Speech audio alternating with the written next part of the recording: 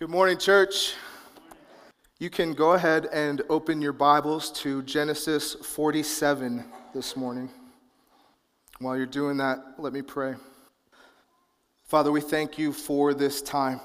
Thank you for the privilege that we get to gather as your people on Sunday mornings, to be refreshed by fellowship, to be refreshed by the preaching of your word, to learn more about who you are, and to make much of Jesus. God, we want to do this morning. Would you stir and build up your church to know and love you more this morning? Would you make us more aware of your promises and the hope that we have in them? It's in Jesus' name, by the power of your Spirit, we pray. Amen. Genesis 47. Church, this is the holy word of God, authoritative and sufficient for all things. So Joseph went in and told Pharaoh, "My father and my brothers with their flocks and herds and all that they possess have come from the land of Canaan. They are now in the land of Goshen." And from among his brothers he took 5 men and presented them to Pharaoh. Pharaoh said to his brothers, "What is your occupation?" And they said to Pharaoh, "Your servants are shepherds as our fathers were." They said to Pharaoh, "We have come to sojourn in the land, for there is no pasture for your servants' flocks, for the famine is severe in the land of Canaan. And now please let your servants dwell in the land of Goshen." Then Pharaoh said to Joseph, "Your father and your brothers have come to you. The land of Egypt is before you. Settle your father and your brothers in the best of the land. Let them settle in the land of Goshen, and if you know any able men among them, put them in charge of my livestock." Then Joseph brought in Jacob, his father, and stood him before Pharaoh, and Jacob blessed Pharaoh. And Pharaoh said to Jacob, "How many are the days of the years of your life?" And Jacob said to Pharaoh, "The days of the years of my sojourning are 130 years. Few and evil have been the days of the years of my life, and they have not attained to the days of the years of the life of my fathers in the days of their sojourning." And Jacob blessed Pharaoh and went out from the presence of Pharaoh. Then Joseph settled his father and his brothers and gave them a possession in the land of Egypt, in the best of the land, in the land of Ramses, as Pharaoh had commanded. And Joseph provided his father, his brothers, and all his father's household with food according to the number of their dependents. Now there was no food in all the land, for the famine was very severe, so that the land of Egypt and the land of Canaan languished by reason of the famine. And Joseph gathered up all the money that was found in the land of Egypt and in the land of Canaan in exchange for the grain that they had bought. And Joseph brought the money into Pharaoh's house. And when the money was all spent in the land of Egypt and in the land of Canaan, all the Egyptians came to Joseph and said, "Give us food. Why should we die before your eyes, for our money is gone?" And Joseph answered, "Give your livestock, and I will give you food in exchange for your livestock, if your money is gone." So they brought their livestock to Joseph, and Joseph gave them food in exchange for the horses, the flocks, the herds, and the donkeys. He supplied them with food in exchange for all their livestock that year. And when the year was ended, they came to him the following year and said to him, "We will not hide from my lord that our money is all spent. The herds of livestock are my lord's. There is nothing left in the sight of my lord but our bodies and our land. Why should we die before your eyes, both we and our land? Buy us and our land for food, and we with our land will be servants to Pharaoh. And give us seed that we may live and not die, and that the land may not be desolate." So Joseph bought all the land of Egypt for Pharaoh. For all the Egyptians sold their fields, because the famine was severe on them. The land became Pharaoh's. As for the people, he made servants of them from one end of Egypt to the other. Only the land of the priests he did not buy, for the priests had a fixed allowance from Pharaoh and lived on the allowance that Pharaoh gave them, therefore they did not sell their land. Then Joseph said to the people, "Behold, I have this day bought you and your land for Pharaoh. Now here is seed for you, and you shall sow the land. And at the harvest you shall give 1/5 to Pharaoh, and 4/5 shall be your own, as seed for the field, and as food for yourselves and your households, and as food for your little ones." And they said, "You have saved our lives. May it please my Lord, we will be servants to Pharaoh." So Joseph made it a statute concerning the land of Egypt, and it stands to this day, that Pharaoh should have the fifth. The land of the priests alone did not become Pharaoh's. Thus Israel settled in the land of Egypt, in the land of Goshen, and they gained possessions in it, and were fruitful and multiplied greatly. And Jacob lived in the land of Egypt 17 years. So the days of Jacob, the years of his life, were 147 years. And when the time drew near that Israel must die, he called his son Joseph and said to him, "If now I have found favor in your sight, put your hand under my thigh and promise to deal kindly and truly with me. Do not bury me in Egypt, but let me lie with my fathers. Carry me out of Egypt and bury me in their burying place." He answered, "I will do as you have said." And he said, "Swear to me." And he swore to him. Then Israel bowed himself upon the head of his bed. Amen. May God bless the preaching of his word. One of the things that I love most about the Bible is how timely it remains. It doesn't matter how far in time we get from the actual events recorded in this book. Because this is the living, active, inspired Word of God, no matter where or when you read it, it is able to speak directly into your life. It is God's special revelation of himself, and we find in this book all that we need for faith and godliness. It's those specific reasons that whenever I read the Bible out loud before preaching, I say that line, "Is the holy word of God, authoritative and sufficient for all things." I say that to remind myself and to remind us all that God is speaking actively to us this morning. And we must respond by listening and asking for his help to understand it and believe it and apply it. One of the things that we look for when we study a passage of Scripture is the question, what is this addressing? In Genesis 47, that focus is around our propensity to not trust God. You can probably recall a time in your mind when you told someone in your life, or maybe yourself, you need to trust God with that. And if someone asked you if you trust God, I'm sure that you would respond with, "Yeah, I trust him." But do you really trust God? When your accounts hit zero, do you trust God? When you lose your job, do you trust God? When you experience sudden and significant changes, do you trust God? When your health tanks or the cancer comes back, do you trust God? When you're betrayed or abandoned or deeply hurt by those closest to you, do you trust God? While we might say yes in theory, and we might like to think that we should say yes in all of these circumstances, the reality is that our circumstances can and do majorly influence what we put our trust in. So often we put our trust in tangible things, things we can see and hear and touch, like our homes or our money or our possessions. Sometimes we put our trust in people, our spouse or our family, our parents or our leaders, our friends or our coworkers.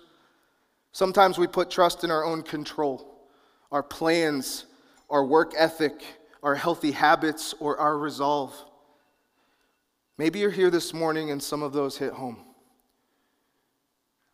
Maybe you're here and things are going pretty well for you. You experience success and things generally work out the way that you plan, but you trust in yourself.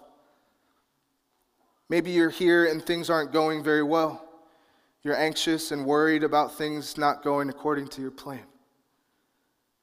Maybe you're here this morning and things feel so chaotic and overwhelming that you feel like you can't even begin to make a plan, or you're feeling defeated or even depressed that you can't stick to a plan at all, or every time you try, it feels like you fail or it all goes wrong.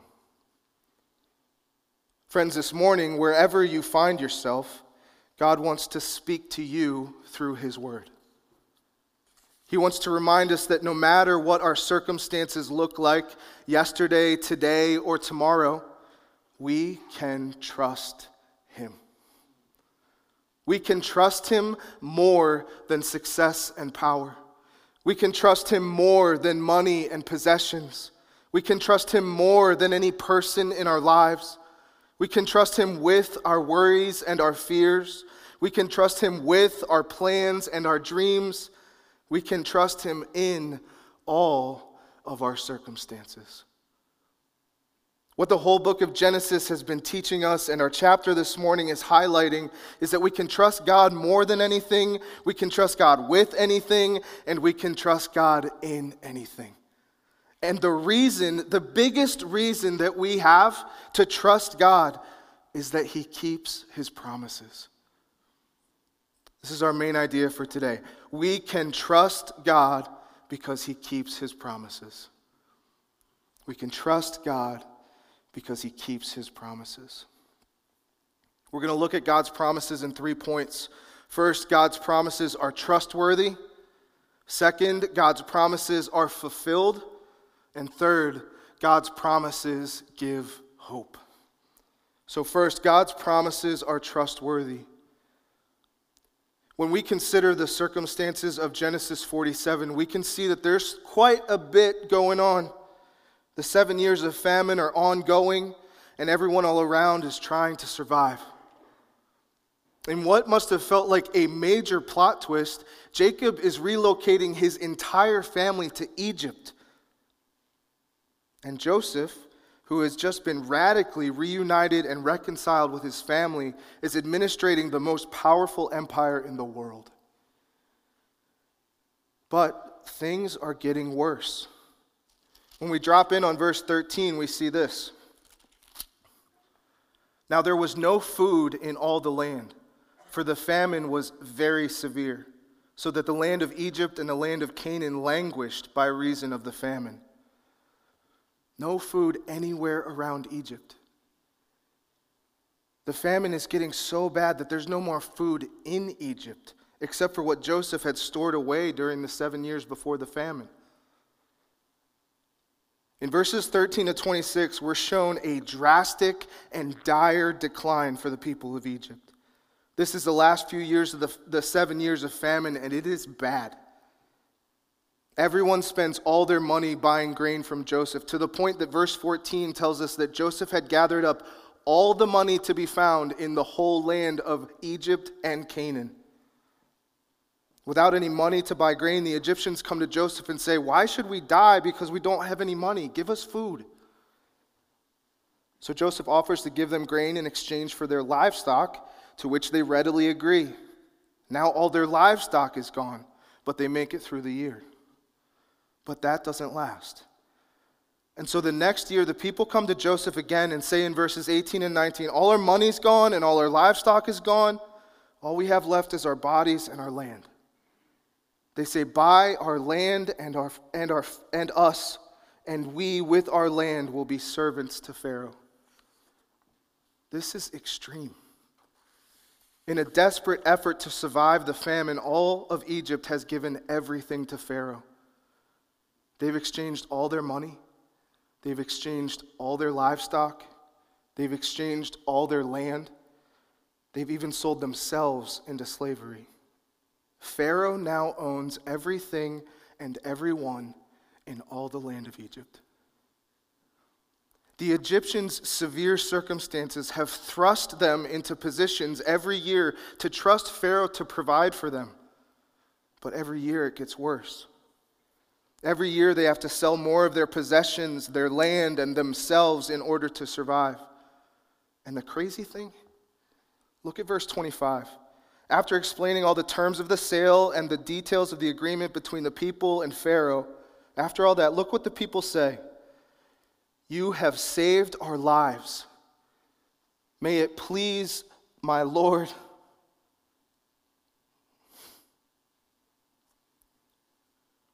We will be servants to Pharaoh. They willingly, gladly initiated their own slavery. And they are grateful that Joseph has saved their lives. That's how bad this is. I want to pause here for a second. I think it would be very easy for us to read about these circumstances and think to ourselves, I would never do that.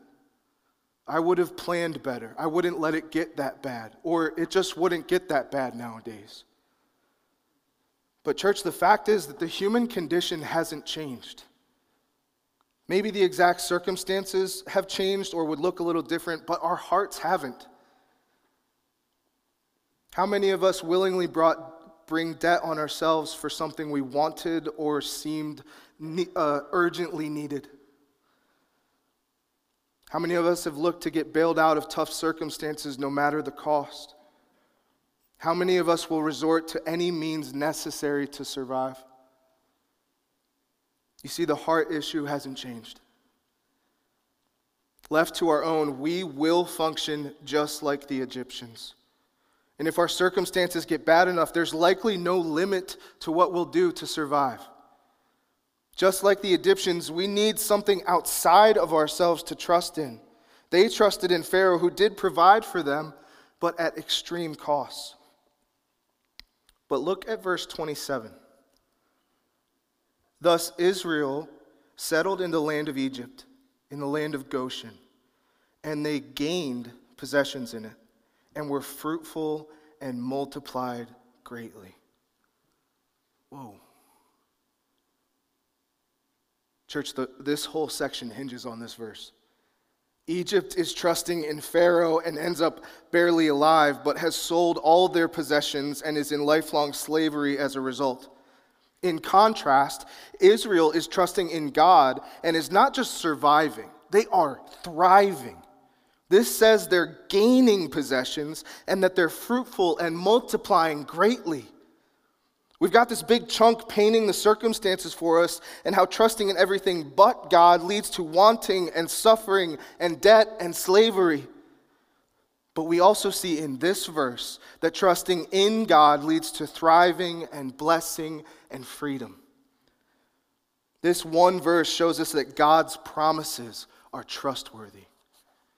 Back in chapter 6, chapter 46, God said to Jacob, "Do not be afraid to go to Egypt. I will be with you." Jacob responded in faith, trusting in God alone, and moved his entire family to Egypt. And what happens? They're protected and provided for. They're fruitful and multiplying greatly. They're thriving. Church, God's promises are trustworthy. When he says he will do something, he means it.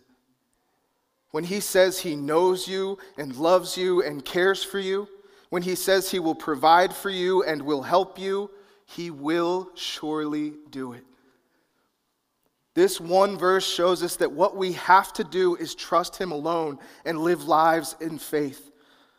I know that that's not always simple. And I know that it's difficult sometimes.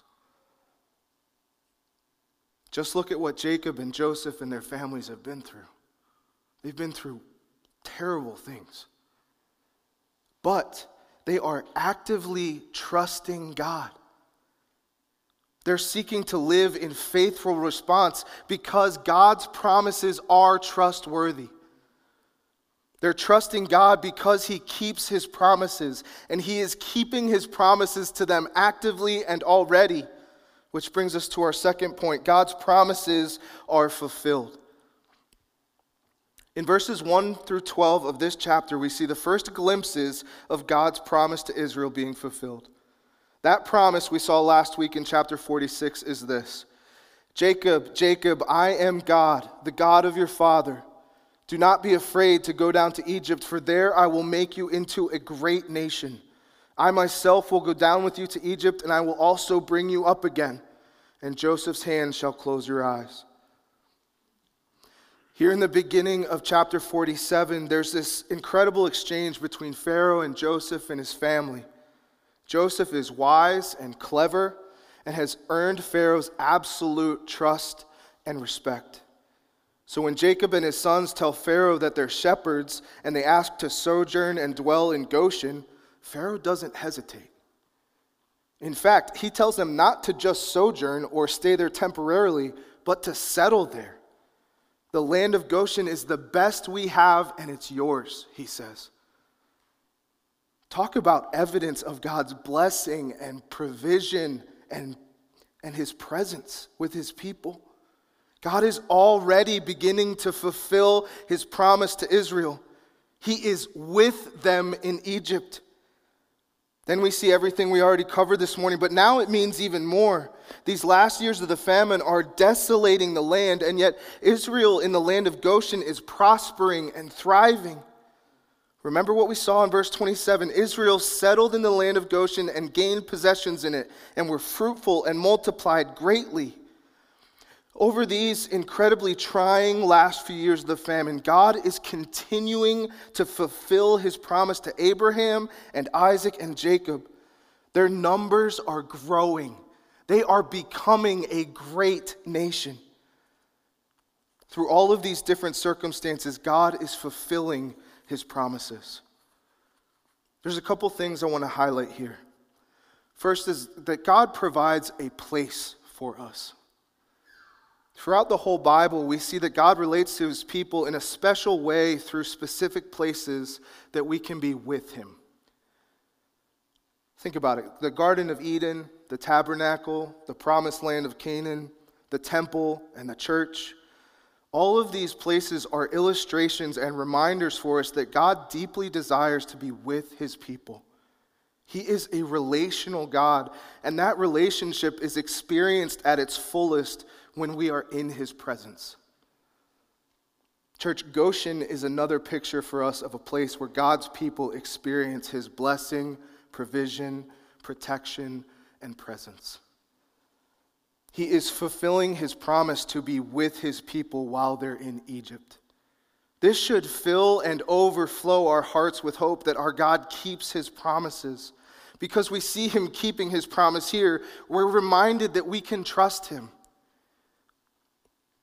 All of these places are to point us towards eternity, where God's people will dwell with him forever in heaven. Not only is this a reminder that heaven is a real place and that our time there is rapidly approaching, but it's a very needed reminder that we're not just waiting for that day to experience and benefit from God's presence. He is with us today. If you believe that Jesus is your Savior and King, his Holy Spirit, his very presence is inside you. Christian, that should fill you with hope this morning. God has promised to be with you, and he most undoubtedly is. You can trust God because he keeps his promises. Another thing we see as Israel settles and thrives in Goshen is that God cares uniquely for us. In verse 28, we're told that Jacob lived in the land of Egypt for 17 years. That is not just a random detail. It is a beautiful thing that has meaning and intention to it. Do you remember how old Joseph was when his brothers sold him into slavery? 17, that's right. This verse is highlighting that Jacob and Joseph got to spend the same number of years together at the end of Jacob's life as they did at the beginning of Joseph's life. It's a beautiful thing. It may seem small, but I think it's significant, and there's a lot of meaning there for us as we relate to our Heavenly Father. Think about and be on the lookout for the little ways that God communicates his care for you. Maybe it's a breathtaking sunrise or sunset. Maybe it's a timely text or call from just the right person at just the right time. Maybe it's a lyric from a song that expresses how you feel better than you could even try. Maybe it's a specific verse or passage of the Bible. Maybe it's an understanding hug from a friend. Or maybe it's some unhurried time with someone you love you just need to be around. The examples are endless, and I'm sure you've got others coming to mind. The point is that God knows and loves us and cares for us, and not just in a corporate way. He knows you and cares for you intimately and in ways that only you can truly see and appreciate. Be on the lookout for those moments. Thank God for them. Write them down. Recount them later and let them stir your heart and soul towards the faithfulness and kindness of God that they represent. Every one of them is another example of God being faithful and trustworthy. He is a kind and faithful God, and we can trust him because he keeps his promises. In our chapter this morning, God is fulfilling his promises to his people. He does it through unexpected ways and through crazy and difficult circumstances.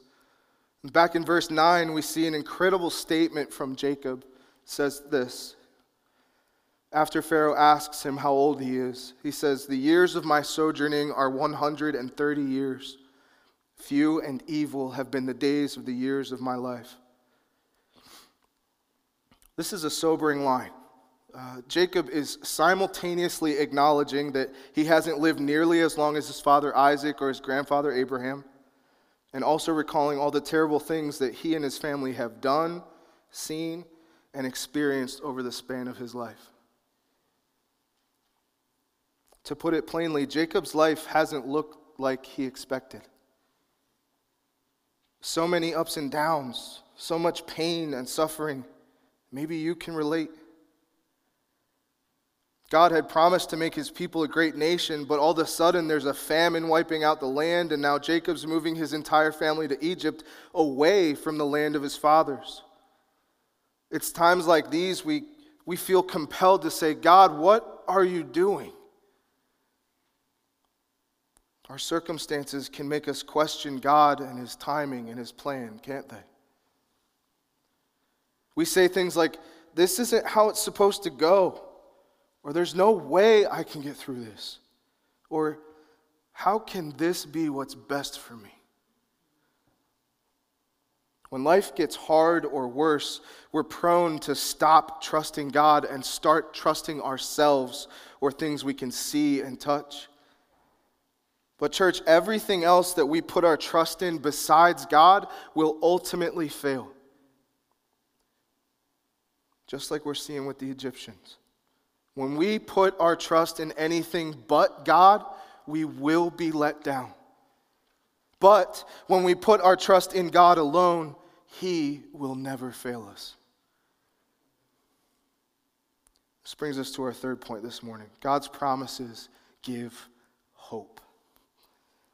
When we consider all that Jacob and his family have been through and how hard this famine must have been, and then we look at the incredible amount of blessing and provision they're experiencing in Egypt, we've got to consider something.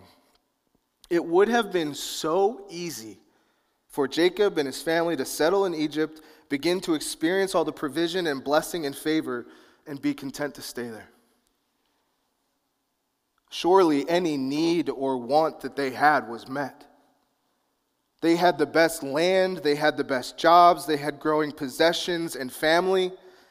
And yet when we look at these last verses 29 to 31, we see something else.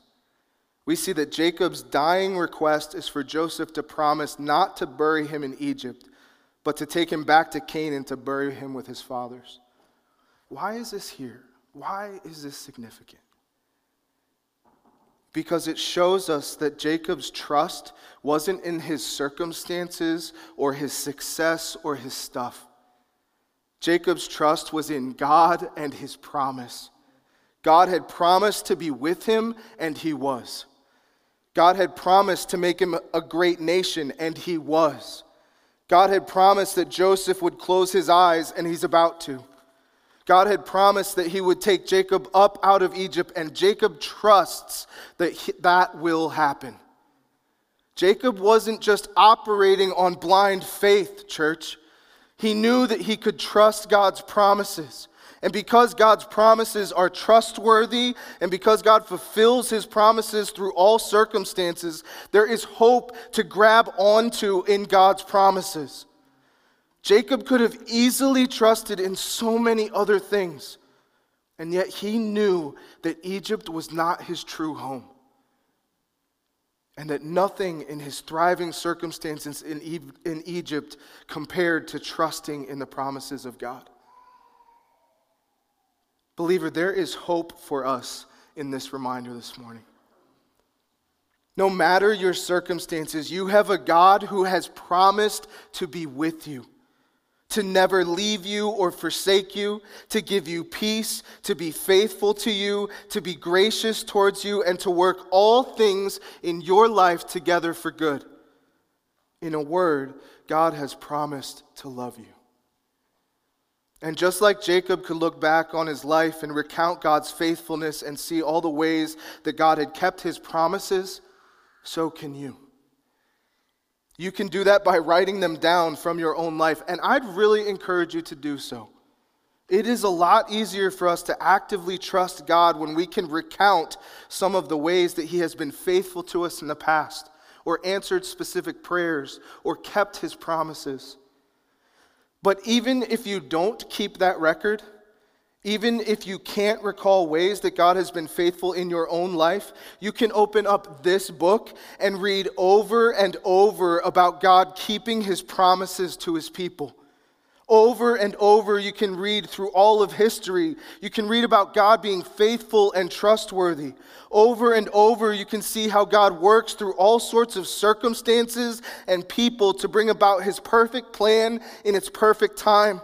And over, you can read about how God has patiently, carefully, intentionally loved his sons and daughters all along the way.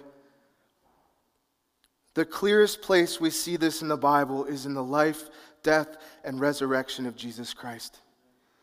Jesus came to live the perfect life that we couldn't, in circumstances that no one thought he would. He was conceived in what many would have believed to be scandal. He was born in a filthy barn. His family had to flee to Egypt so he wouldn't be killed. He lived a very simple life in a small town, etc., etc. These weren't circumstances fit for the King of all creation.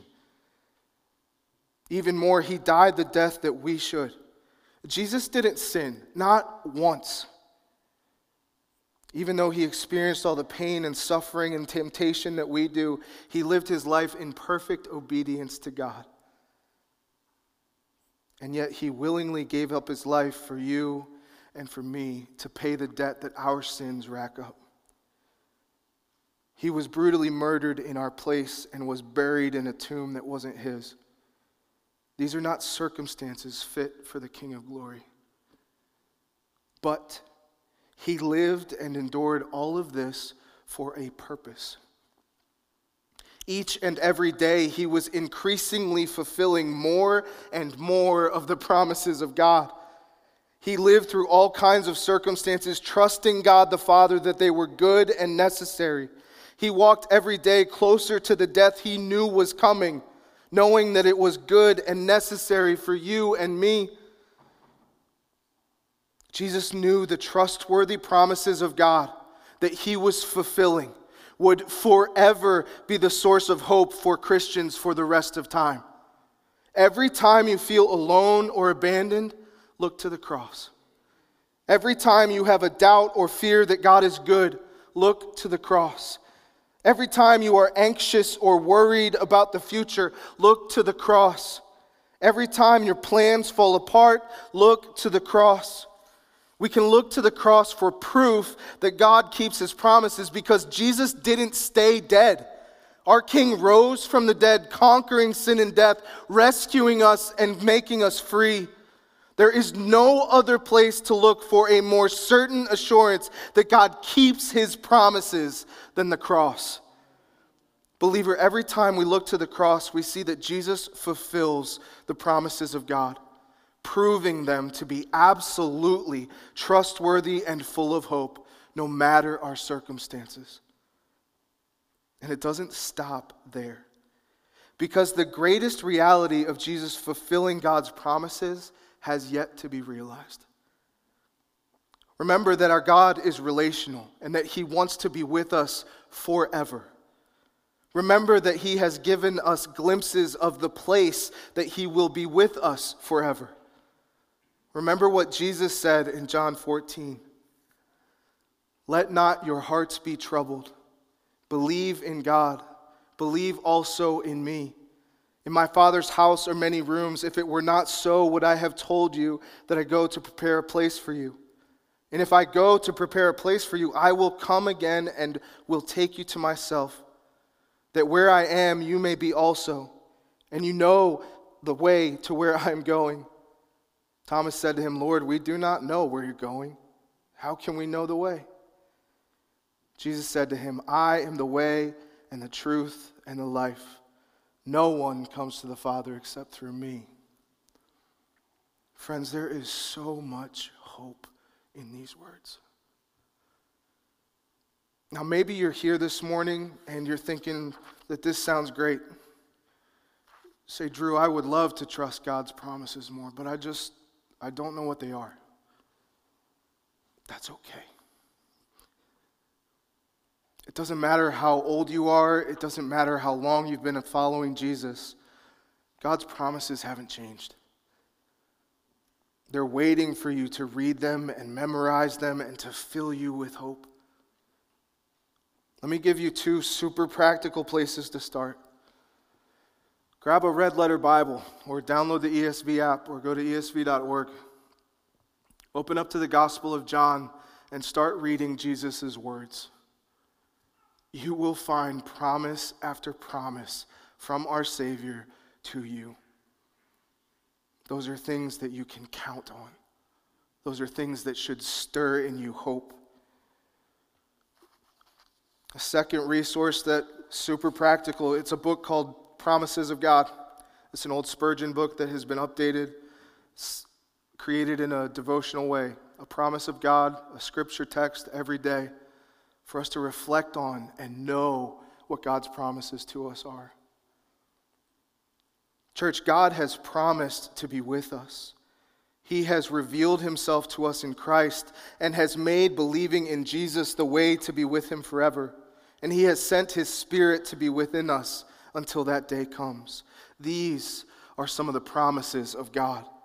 They are trustworthy, they are fulfilled, and they give hope. Church, we can trust God because he keeps his promises.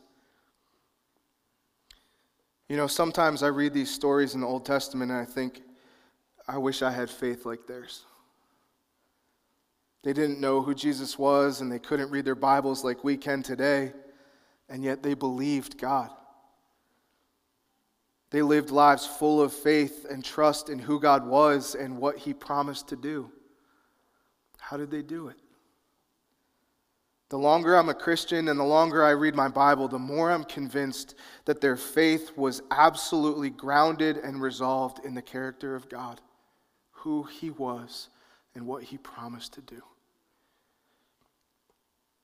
They didn't have the whole Bible or all the scholars and books and resources that we do now. They didn't have access to virtually endless sermons and commentaries and lessons. They couldn't travel as far as we do every week to be at the church that we want to be at. But you know what they did have? The same God that we have today. He hasn't changed, not even a little. So while we may learn more and more about him over the centuries, it's nothing new to him. His character has not changed. His plan has not changed. His desire to be with his people has not changed. His trustworthiness has not changed. His promises have not changed. And you can take all of that to the bank. We can trust God because he keeps his promises. Let's pray.